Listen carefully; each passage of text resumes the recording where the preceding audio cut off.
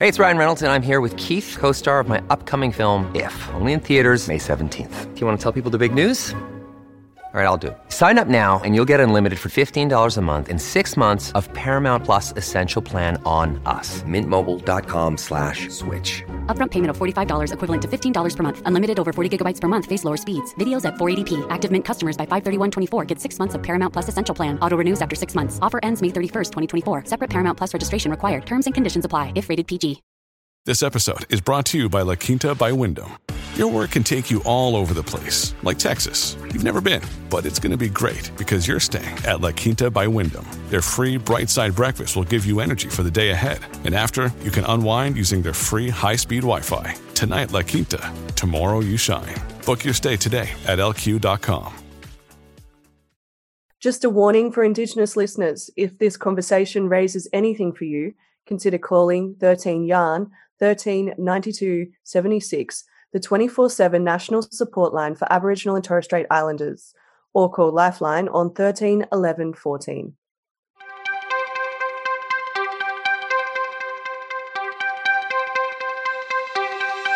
This is Black Bias, an in-depth look at the representation of Aboriginal and Torres Strait Islander communities in the news.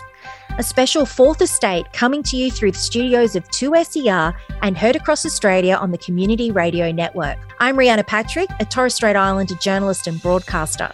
I spent almost 2 decades at the ABC working across news, TV documentaries and national radio programming amongst other things, and have been in the media game for nearly 25 years. And I'm Madeline Heyman-Reba, a proud Gomeroi woman and Indigenous affairs journalist.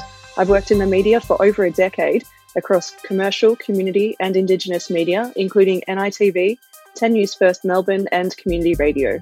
Now, Maddie, in the time that we've been doing this job, something we've experienced during our careers is the inference that we bring bias when reporting on Indigenous stories as Indigenous journalists, and that somehow we can't be impartial when doing this kind of reporting. That's right, and it's happened within the newsroom from our colleagues and from our audience. As journalists, our work is always factual and brutally honest, but it seems that speaking our truth is frowned upon across much of the industry. And that's why we decided to call this 6-part series Black Bias, as a way of looking at how the media has represented our communities during major public health issues, ownership of land, and how they report on race, but also what the future might hold for Indigenous media.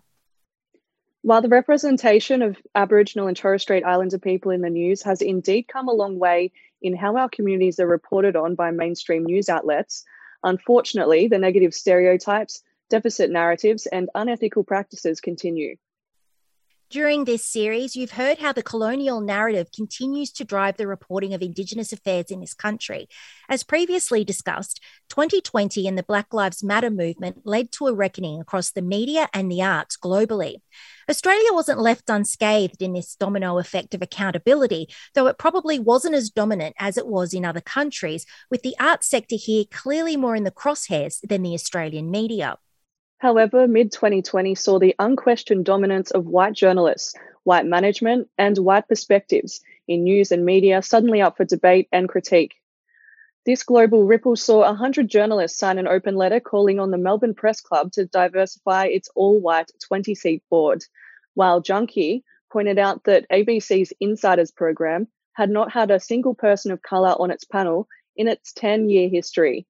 That call-out led to the ABC's Indigenous Affairs editor, Bridget Brennan, being invited on.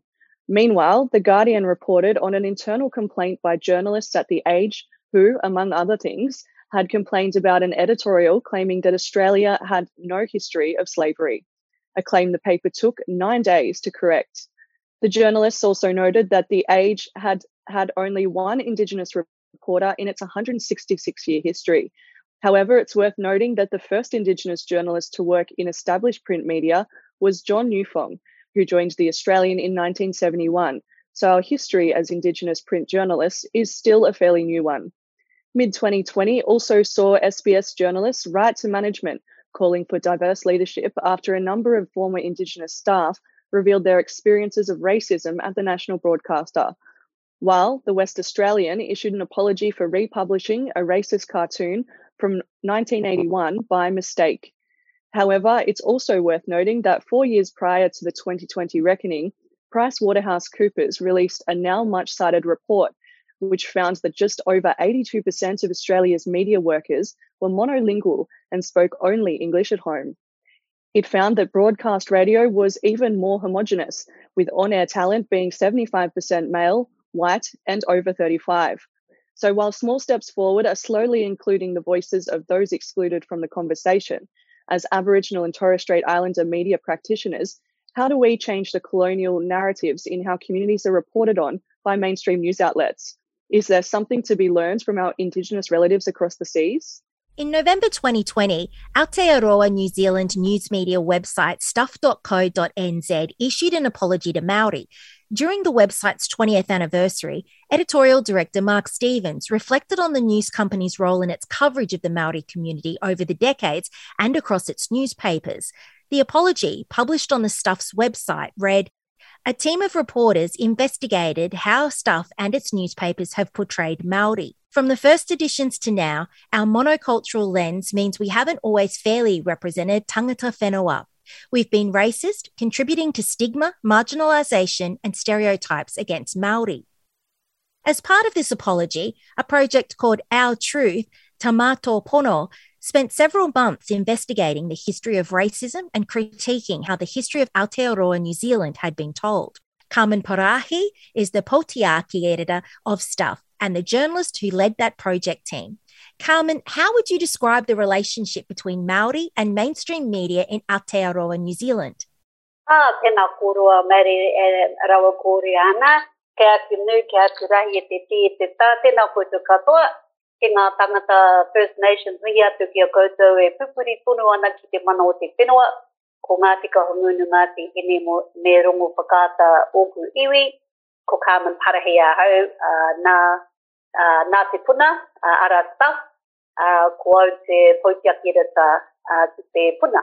So, tēnā kōrua. Thanks so much, Rihanna and Maddie, for inviting me to come along to your wonderful podcast. Fabulous. We should have one of these in Aotearoa, New Zealand. I think I must try and find a way to fund such a podcast here in New Zealand. So, one thing I'd like to remind everyone is that mainstream media and the news is a colonial construct. It's a colonial system that came from Britain and Europe. So journalism is a British and European construct. So it was then exported across the world, and as part of colonization in many parts of the world, the media was set up.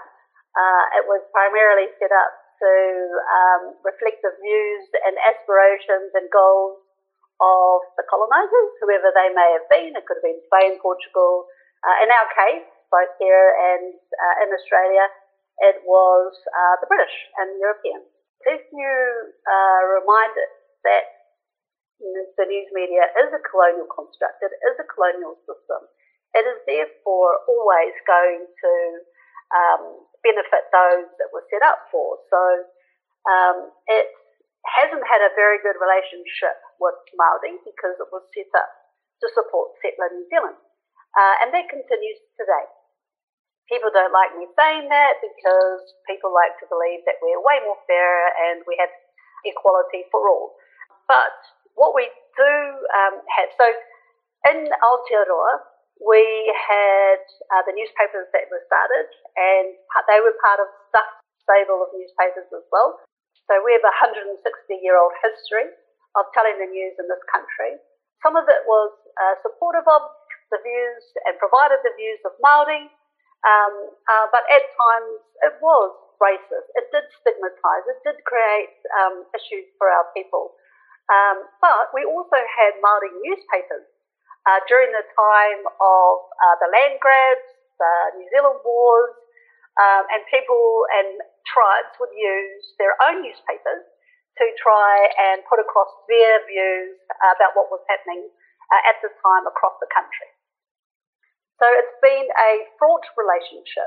Māori have always complained about mainstream and how it portrayed Māori. So Potiaki is a strategy. Potiaki is the rautaki. It is what we created to start to change the way we did things. So it began one day because I've been a journalist for a long time. I've been in mainstream and in Māori media, both. And I love being in Māori media because I was safe there. I didn't have to explain myself. The only discussions would be who was the better tribe compared to the others. So it was that sort of humour that we had. So it was a safe place for me culturally. But I also love mainstream. So I do love journalism. I just want to be clear about that. I love journalism. I love the high ideals of journalism, holding the powerful to account, ensuring that all the voices of all communities are being told and that we represent and are fair to everyone. But we just haven't been doing that. And so Potiaki is the strategy itself to really explore how we've represented Māori over those years. And then part of the Potiaki strategy was the project Tāmātou Whono. And Tāmātou Whono, we got a group of journalists from across the country, including the boss of editorial, Mark Stevens, to investigate each of the newspapers and each of the newsrooms, also including business, sports, so all those verticals as well. It didn't just include a newspaper. So we were very, and it was over about 3 months, where reporters would just go and look to see how we had portrayed Māori. We had to learn what we'd done to understand what was there, what wasn't there. And some of our reporters struggled because we couldn't see how we'd failed Māori. And so it did take a bit of holding hands with our reporters just to guide them through the process to understand what it was they were seeing, what they weren't seeing. What did marginalisation look like in a paper? What did racism look like in a newspaper? What was the language being used? How were we being racist? Were we being racist? So you really had to investigate, put your journalist hat on and investigate whether these things were true or not and what we would find. And of course we found that we had stigmatised Māori. One of the features was excellent. And what it did, it looked at child abuse in New Zealand. And what we'd found is that after our investigation, we'd found that Māori were the face of child abuse in New Zealand, to the detriment of all children from across all communities. So Pākehā children, Pākehā being non-Māori, usually white children, their stories, their harm was missed because we'd only focused mainly on Māori kids. And people would say in opinion pieces, Māori people are child abusers. So they were calling all Māori child abuse, saying was a problem of Māori community. It was always put back as the Māori community's fault. But they didn't apply the same lens or the same criticism to all communities, if that makes sense. So our poor Pākehā kids, who had been terribly abused, were ignored and sidelined because we only focused on Māori and made Māori the face of child abuse. So that was a real eye-opener. The other thing was we had a newsroom who said, we haven't done any racism. There's no racism or discrimination here. And then what we helped them to see is that they just had silence and ignored Māori altogether because there was hardly any reporting of Māori. Or if they had reported on Māori, they'd relied on one journalist to report those things on Māori, as opposed to the whole as always being a part of the offerings from each newsroom. So that was our investigation, Tāmātou Whono. That helped us to, after we realised what we'd done, then we committed to making a public apology and committed to putting the principles of the Treaty of Waitangi into our company charter, which means we are now building and developing those relationships. Of course, I want it all done in the last 2 years, all of our issues that we've dealt with for the last 160 years, I thought we could just completely fix in the last 2 years when we made that apology. What I've realised, like everything, it's going to take generations. It is going to take the next generation of reporters to continue the work that we've started. It isn't an overnight fix, unfortunately, as much as we would like it to be. But what I'm encouraged about is the innovation that can come from this, the way, the ability to, and opportunities that hopefully it'll provide Māori reporters to come into our newsrooms to feel more comfortable. They're not there yet, and we're not there yet as a newsroom. We've still got a long way to go. Making the apology is one thing, but the actions ever after that is the thing that we will continue to work on. I thought I would have it solved. I really did, Rihanna and Maddie. I thought, yep, Carmen, we've made it there. We've done this investigation. We've set up the Potiaki strategy. It's all going to be sorted in 2 years. No, I now realise it's actually going to be the next generation. It's not even going to be me.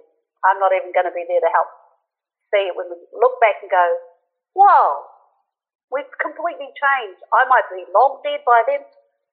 And now I realise that actually that's just my goal is just to help set it up and start it, and then it's going to be the next generation of reporters that do it, storytellers that do what we really aspire to, which is just have our people tell our stories, but also be cognizant about and be aware and culturally aware and sensitive and safe when you are reporting on these issues, provide context around these issues. One of the biggest points, so part 2 of Our Truth Pārmātou Pono was about the history of Aotearoa New Zealand. What we realised by doing part 1, which led to the apology, is that we are a very ignorant country. We are ignorant of our history. We are ignorant of our Māori history.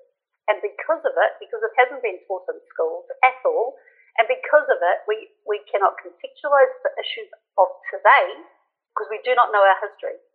So if you know the issues of the day, you can contextualise those issues because you know our history. It is so much easier. It makes more sense. So look at Māori health specifically. So Māori health, we've got massive issues around Māori health. We indicate in all the negative statistics across the board. It's horrifying. And I did a big project a few years ago as a journalist, and I bawled my eyes out when I made a video because I realised that not only are we the negative statistics, we're dying younger, my people are being hurt more because they're not getting the hospital care and the health care that they actually deserve, and equally to everybody else. And so if you know the context around health and Māori health, it helped us to understand how Māori were going to be hit during the pandemic. We straight away started reporting on how Māori had been impacted by the influenza pandemic of 1918.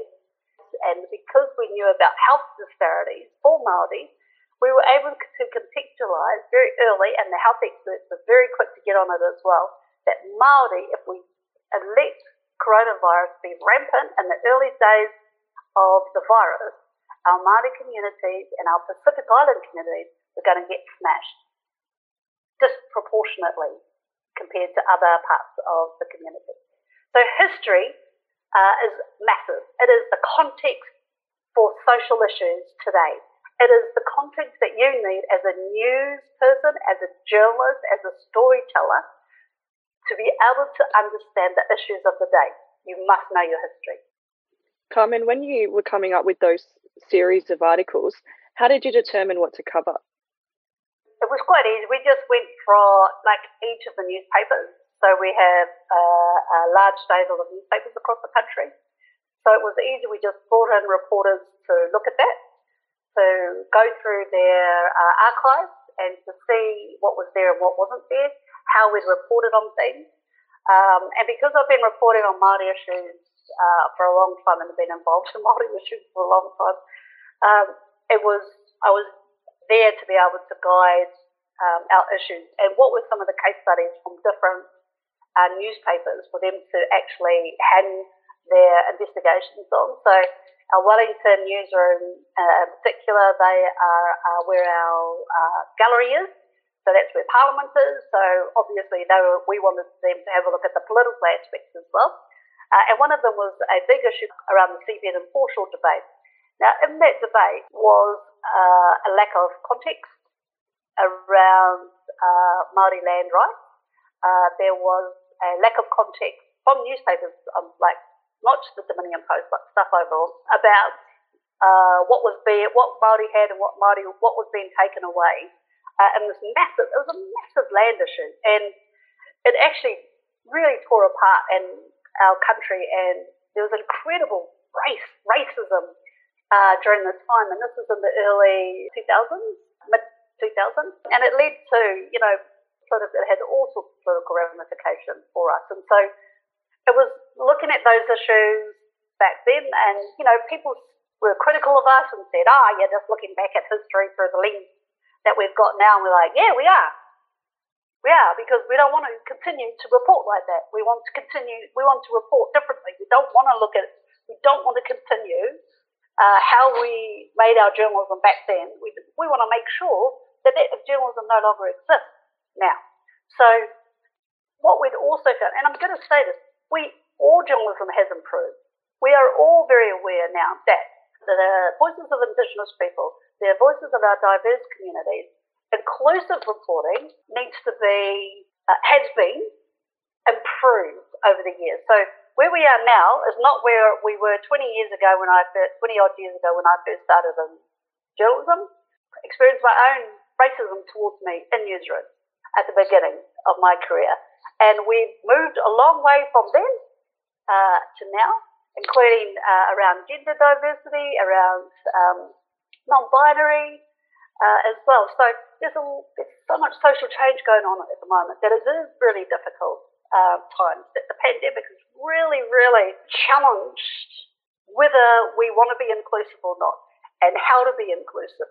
So there's myself and others at Stuff who are really working hard to try and make this happen. But we make mistakes. We will continue to make mistakes. We haven't got it right all the time as well. I'm not going to sit here and say we've got it right all the time, because we just haven't.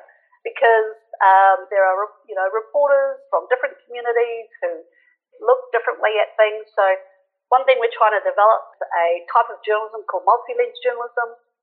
And in that multi-lens journalism, we're just asking people to be aware of their own bias, know the community that they are from, who they are, and then apply other people's lenses to the way they look at a story. So that you start to include people from different communities, that you don't just always talk to the Pākehā male expert, that you actually go out and look for people who have lived experiences, who are male, female, gender diverse, non-binary, people with disabilities, Māori, Pacific, Asian communities. There's a whole range of voices that have just been left out of our narratives, our country, our nation's narrative.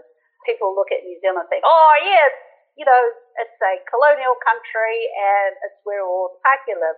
Well, actually, Auckland, where I live, is one of the most multicultural cities in the world. And yet you would not think so if you were to look at some of our stories, because we are not representing every community. And I think as journalists, sometimes you can get blinkered.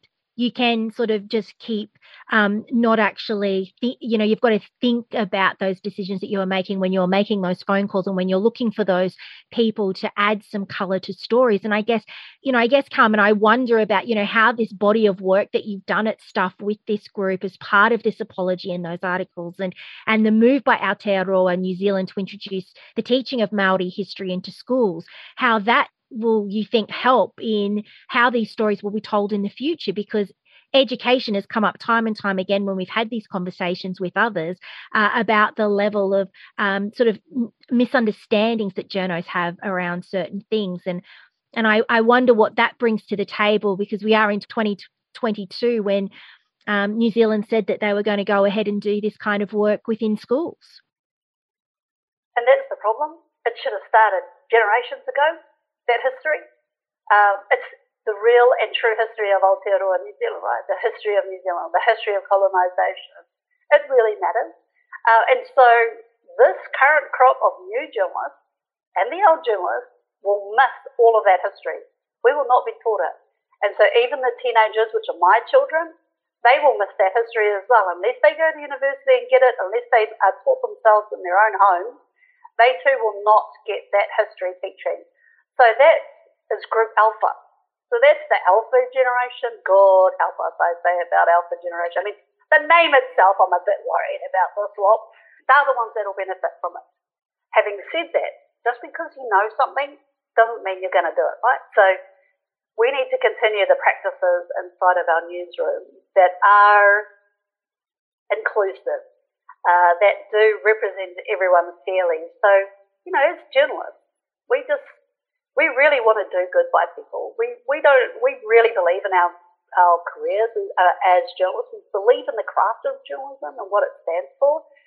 And so we should be using it to ensure that we provide the voices of all people. But we generally we continue to not. Even at stuff, we still do it. We're still like, why didn't we, where's the Māori voice in this story? Where is the Māori voice in this issue? We're much better now than we were 2 years ago. We're much better now than we were 5, 10, 20, 50, 100, 150 years ago.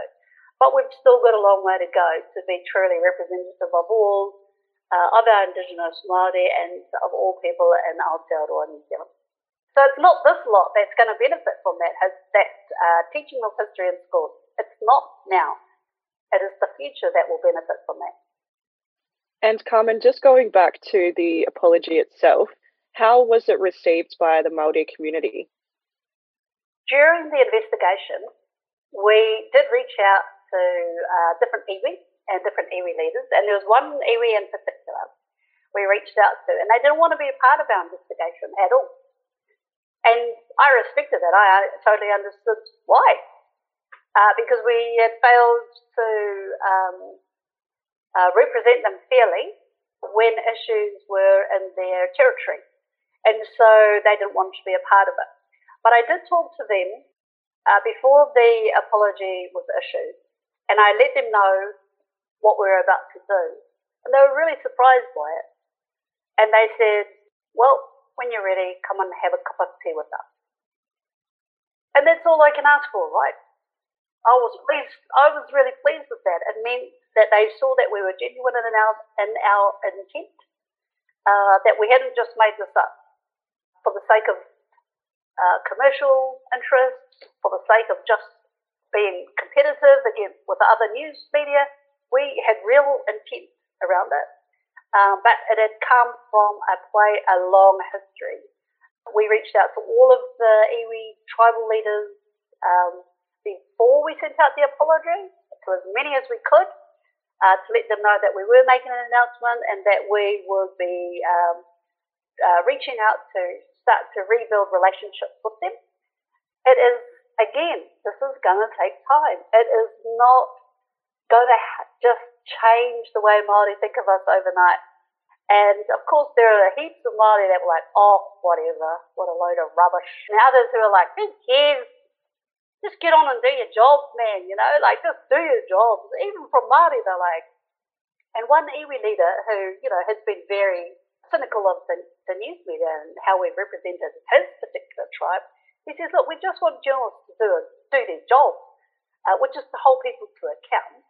He says, but we just want them to be fair to us. Well, we can't be fair to Māori if we do not know how to contextualise the issues that they're dealing with today. It is as simple as that.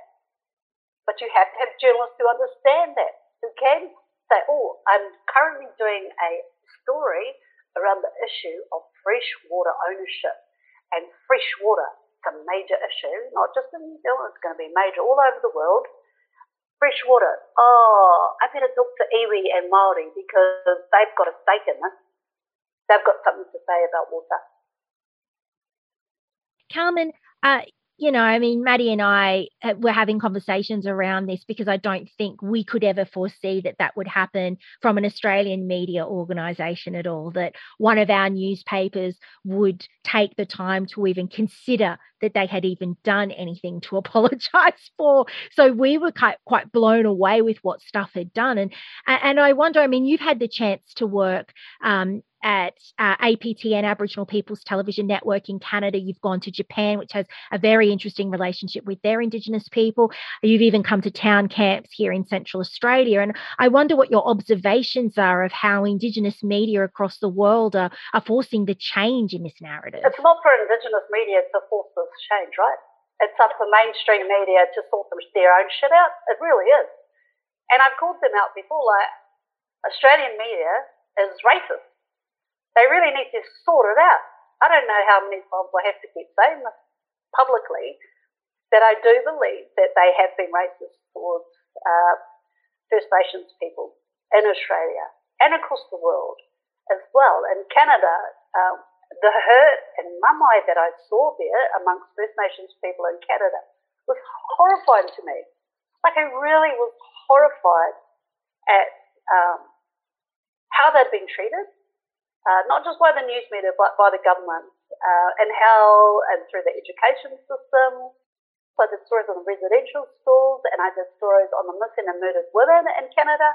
And it was just horrifying to me that it was happening when I was there, that there was a real lack of care for Indigenous people. So it is not up to Indigenous media to force that change. We just need to continue on in Indigenous media to tell our stories our way and just continue to be strong in that. Because like in New Zealand, at some point in Australia and the rest of the world, everyone's going to come knocking on your door and go, yo, could we have your Aboriginal and Torres Strait Islander reporters come and work with us? Because we really need you. Because they don't have that capacity and capability within their own newsrooms, right? So that is what's happening here in Aotearoa, New Zealand now. Since that apology, since drawing the line in the sand, not just for staff, but for all news media in Aotearoa, New Zealand, everyone is now using more te reo Māori, so more of the Māori language in their broadcasting, in their papers. Also, a demand for more Māori journalists and a demand for Māori editors to be, and leaders in newsrooms. So everyone wants Māori people now. And so there was this massive $50 million worth of funding, and a lot of it, if you didn't have, so this $50 million worth of government funding for public interest journalism. If you didn't have some sort of Māori capability or capacity, you weren't going to get funding. So everyone wanted a bit of that pie, and then all of a sudden they all wanted to work and try and make sure that they were being representative of Māori, right? So in 2 years we have a lot of things have changed, and this is going to happen in Australia. I really foresee very shortly that people like The Age and other Australian newspapers are all going to come knocking on your doors and you know, say no or say yes, but on my terms, right? So it is very difficult because our newsrooms can be culturally unsafe, and it takes some time to make them safe for everyone to come into so that they can be themselves, be Aboriginal, or be a Torres Strait Islander in your own right. Tell your stories the way you want to tell them. Use the languages you want to use in them. That's a really hard ask. We're getting there to that point, but definitely push the government in Australia for more funding to Indigenous news media. That's a big one. The history of your country should be taught in schools, the proper history. I've been really lucky and invited to work with Reconciliation Australia, which I love. I cried the day of the apology. So it was amazing, right, that apology. But it taught me, that apology taught me, not some things changed, a few things were changed, but not the monumental change that is needed for your people in Australia. So my challenge is to mainstream newspapers, television, radio, podcasts, digital media, to really reckon with your past and how you have represented Indigenous people in Australia. Really take a look and understand what you've done and try not to do it again. Make some reckoning of it. You've got to do it. How can you continue to be stand up and call yourself a journalist organisation or a news organisation that represents all Australians if you do not reckon with how you've represented your Indigenous nation? It makes no sense to me. And I think, you bring up a good point that it's also about the consumer making those decisions too for themselves, of not clicking on sensationalist headlines, not subscribing to media that might have demonised Indigenous communities in the past, and really knowing that they have a lot of power in that. Carmen, thank you so much for talking to Black Bias. Thank you so much for inviting me here. I love it. This has been a special episode of Fourth Estate on 2SER. That's the final episode of the Black Bias series. Black Bias has been made possible with the amazing support of the Indigenous Land and Justice Research Group at the University of Technology, Sydney, indigenous.com.au, and JNI, the Judith Neilson Institute for Journalism and Ideas. And a big thank you again to Carmen Parahi, Potiaki editor of Stuff. Technical production by Marlene Even in the 2SER studio on the lands of the Gadigal people of the Eora Nation. Research by Professor Heidi Norman and Archie Thomas. I'm Rihanna Patrick. And I'm Madeline Heyman-Reber. Thanks for listening.